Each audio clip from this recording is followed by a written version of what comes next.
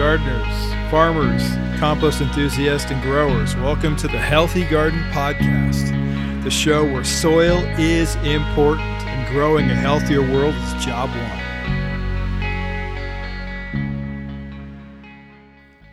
Welcome to the Soil Medium episode.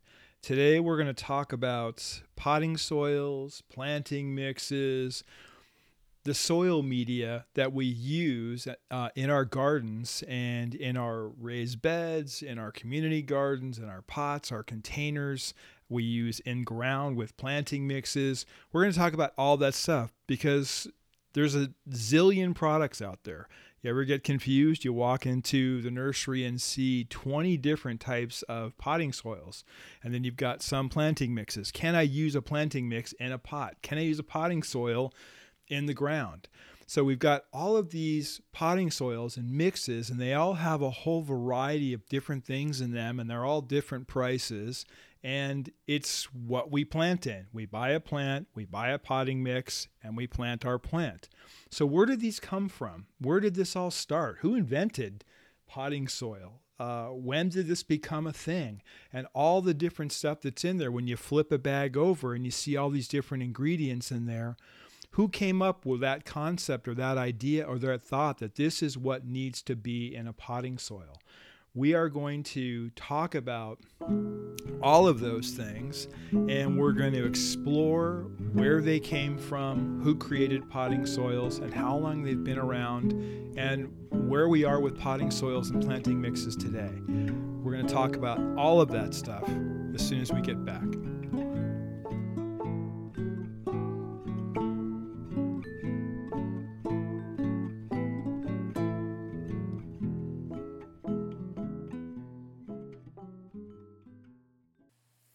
Hello, I want to tell you a true story about the first time I used Boo's Blend Biodynamic Compost.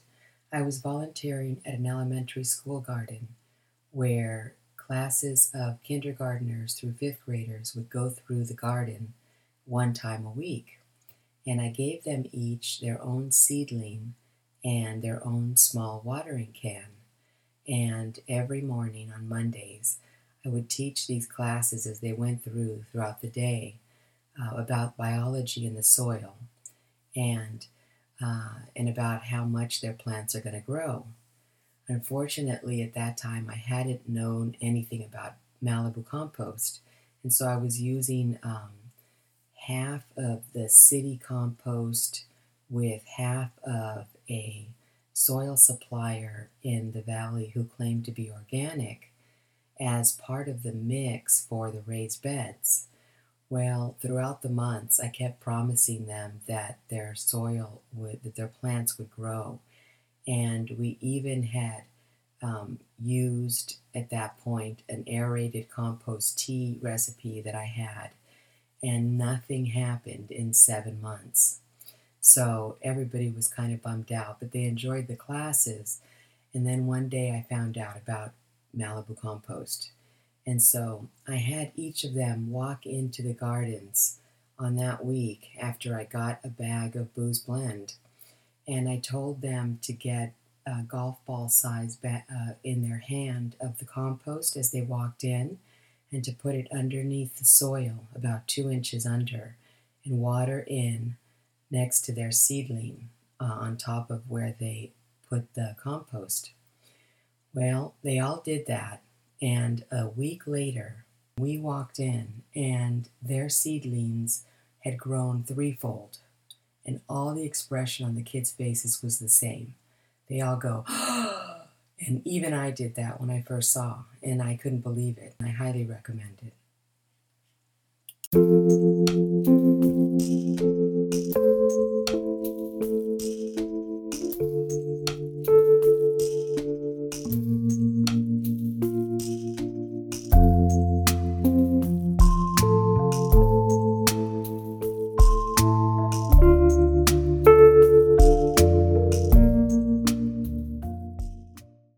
So it makes a lot of sense that if we're going to plant plants in a container or in a pot or in a greenhouse or in some sort of container, that we need to have a potting soil that makes a lot of sense. So back in the day, what people used to do is if you wanted to plant a plant in a container, you'd go out and get some good soil from out in the woods, out behind your house or out somewhere else, and you'd bring this stuff in and put it into a container and try to make your plant grow. That is tough because you have a lot of variation in soil and inconsistency in soil. And so as you look at stuff on a large scale, that doesn't really make a lot of sense for the nursery grower or, the large scale grower, which as we started getting to have a lawn and garden and nursery industry starting to flourish, as people got into propagating flowers and having gardens. So the concept of having a potting soil was a really good idea. Back in the 1930s, there's a fellow named John Innes at the Horticultural Institute in Great Britain, and he created a growing media that they called compost. It was a mix of loamy soil with some peat moss and some sand and some fertilizers. But again, because they used soil that was actually soil from, a surrounding area near the Institute, it was always difficult to batch consistent batches of soil. What happened here in the United States is we had Cornell University and the UC system, University of California, were both creating soil mixes for the horticultural industry, for those big commercial flower growers, floriculture. And that's where the Cornell peat light mixes were developed in the 60s by a couple of guys, James Boodley and Raymond Sheldrake Jr. Invented those mixes. And the mix was pretty simple. It's a sphagnum peat, vermiculite or perlite, dolomite limestone, and then they used a superphosphate, a calcium nitrate, and a potassium nitrate. So those were what went into that mix, and what it was called was a soilless mix. So they were trying to mimic soil without having any soil.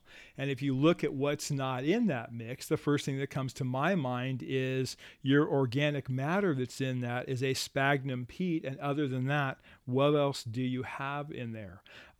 So you don't have any kind of animal component, and your actual green component or vegetative component would be the sphagnum peat. So that mix became really famous. And then there was also a mix that came out from California, and that was the UC mix that came out. And that was a similar mix. But what they did and how they looked at this thing is they did it more 1 part sphagnum peat, 1 part redwood compost, 1 part sand. Then they got into the fertilizers. And that's where that whole concept happened. Later on, the Cornell mix, it's interesting, is they got into organic growing and they adapted it. And what they've adapted it now is to have either peat moss or coconut coir, perlite. They add in bone meal and blood meal.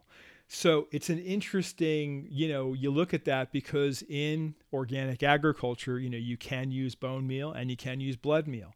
If you happen to catch our GMO episode, you might know that we look at things from a kind of a different perspective. I personally don't use either bone meal or blood meal in any of my mixes that I ever do on a large scale or a small scale because of the fact that the animals that are in CAFO environments are all fed GMO feedstocks. And so, that bone meal and blood meal, and then take it the next step out, feather meal, all of those all come from conventional ag, and all of those animals are fed GMO feedstocks, corn, soy, and alfalfa, and all of those are Roundup ready, so they're sprayed with glyphosate. For me, it's an interesting thing that when I look at, you get into university and you start looking at stuff that you can go buy at at a Home Depot, at a Walmart, at CVS pharmacy. You can buy potting soil, and then of course you can get it at your nursery, and flip the bag over, and you'll see things in there. You'll see fir bark. You'll see composted chicken manure, or even just a chicken meal, or blood meal, feather meal. You'll see different types of limestone,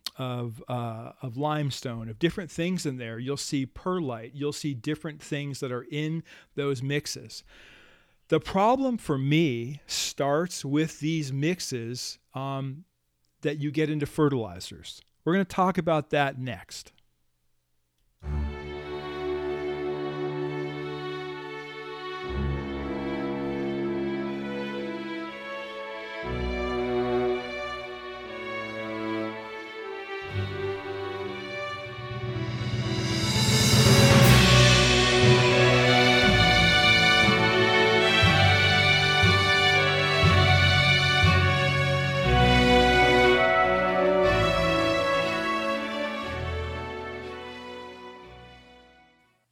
Hey team, we've got some really exciting news for you.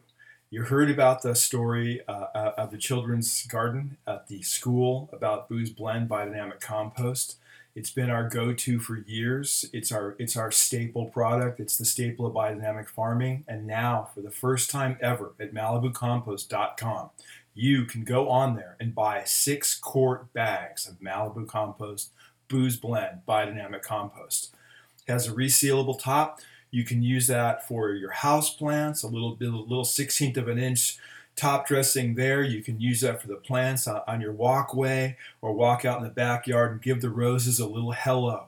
So remember, the 6-quart bags are now available because a little goes a long way. Dicen que hasta el día de hoy puedes escuchar la sombra del primer sonido reverberando en forma de ruido blanco. Pasaron varios millones de años para que el ruido se convirtiera en vida, y algunos compases después, la vida en música. Es difícil describir lo que había antes del gran estallido, y nadie puede decir con precisión cuánto tiempo duró el silencio previo. Quizás porque el concepto de tiempo era algo ambiguo en ese entonces.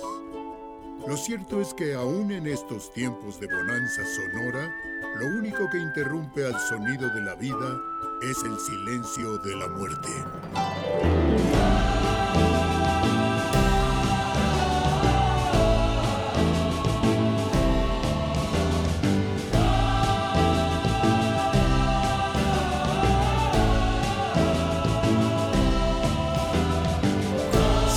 De alegría, primavera en la guerra del sonido.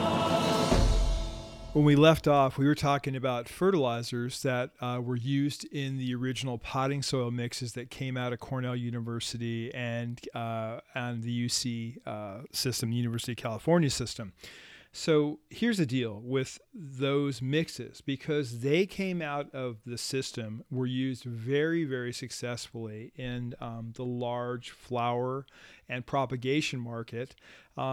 They became the standard bearer for soils that were created in the future. So that's why you have 21 different soils at all these different nurseries you go to, because they all came from a base mix here. The issue that we look at, though, with all of these things is you get into the fertilizer aspect. You get into superphosphate, so synthetic phosphorus that is take a phosphate rock and it basically produces a phosphoric acid. You take the calcium nitrate, which is basically limestone hit with acid, with an ammonia. So it's all these that are basically salt-based fertilizers, which is where that market came from. And then you take something like like a potassium nitrate, and that combines basically ammonia and ammonium nitrate and a potassium hydroxide. And so what you're getting is these synthetic forms which will work in terms of getting nutrient to plant and working on calcium deficiencies and doing things that they wanted to do. But are they the best things looking forward to today's world? You have environmental issues with all of these things. And when you have salt-based fertilizers and you have salt-based runoff, you affect the biological component that's in the native soil. So that's where I go back and go, well, I think the guys at the American Agriculturist, had it right back in 1861, because what they were looking at, and this is amazing, this is a magazine that was published in the Northeast in the 1800s, and it's the first time we really talk about a potting soil. So on one of the pages there, they talk about potting plants. Many of the rapidly growing plants will now require more room and should be transferred to pots of a larger size. Have a good supply of properly prepared potting soil at all times in readiness. 2 parts of leaf mold or well-decomposed muck, 1 part garden loam, 1 part flue sand, and 1 part finely pulverized and well-rotted manure make a good soil for potted plants. I love that. I think that's a great mix. Then, in the same issue, which is fantastic, they get into what they call potting earth. And I love this. It says, a good supply of potting earth should be prepared both for present and future use. It is better after having lain in the heap some months. Hence, a large stock should be provided. A good potting soil is made of 3 parts leaf mold, 1 part loam, 1 part sand, and 1 part old manure. I think that's a fantastic mix, and I vote for the guys in 1861 versus my scientists in 1950 and 1960. So for me, I'd rather regress back to a time when people were planting in natural materials and were using things that didn't have toxins, didn't have the biological ramifications that potting soils have today. A lot of times you have things that you've got different industries that then go ahead and use other fertilizers. And so when they dump that soil, dump those mixes, where do they dump it? It goes either into the waste management stream or it gets dumped on properties, large properties. That stuff gets flushed into the soil, which gets flushed in the aquifer. And so you have these potting soils that I feel are traditional, but they're very outdated. For me, I look at it go really simple, and you get into all kinds of issues here, whether you're going to use coco coir or you're going to use a peat moss, because you have supply issues and you have sustainability issues with both of those things. So as you're what you can do is be conscious of the fact and try to recycle as much of your soil as you can and use a really good compost and make compost at home. And if you can't make a good compost at home, buy a really good finished compost like a Booz Blend and get that compost in there to recharge that soil. Quit using the bone meal, the blood meal, the feather meal, all of these other things, because in good finished compost, you should have all your major and minor nutrients and trace minerals. We reuse potting soil over and over and over again. I can tell you a story about one of our customers that Malibu Compost has, and they're a company that does a whole bunch of microgreens for a very, very, very big national natural food market.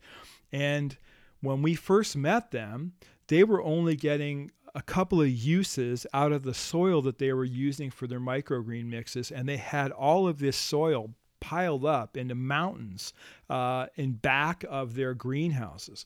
And so what happened when we got there, we looked at everything and we said, why don't we just recharge this soil instead of selling you guys a whole bunch of soil? You got a bunch of stuff here. Why don't we recharge it? And they looked at us like we had three heads, but we said, no, really, if you add compost and we add some volcanic rock dust to it and add a little bit of kelp meal to this stuff and recharge it and see if we can't get some uses out of it again, let's see what happens. Well, that was 5 years ago, and they've been a customer of ours ever since. We just used a really good finished compost to charge that soil. So I love the 1861 version. I like going back in time and going back to a time where it was simpler. It was easier. It was maybe in a lot of ways maybe it was smarter, and we used what we could use. So I feel like it's, fast is not always better. Reuse things, repurpose things, it's time to move into that phase of gardening where, because we don't have big yards, we don't have big plots of land, things are starting to close in on us. We need to be able to recapture and repurpose and really become sustainable, really do what they were doing in 1861. I don't feel that the model that was created for the lawn and garden market back in the 50s and 60s is really a sustainable model. And I think that what is happening today is people are looking for options. And that's why we wanted to talk about this today. It's one of those things where, hey, we all have a choice. We all have, so I'm grateful. We're grateful that you're listening to this podcast. Hopefully we've given you something that you guys can all think about.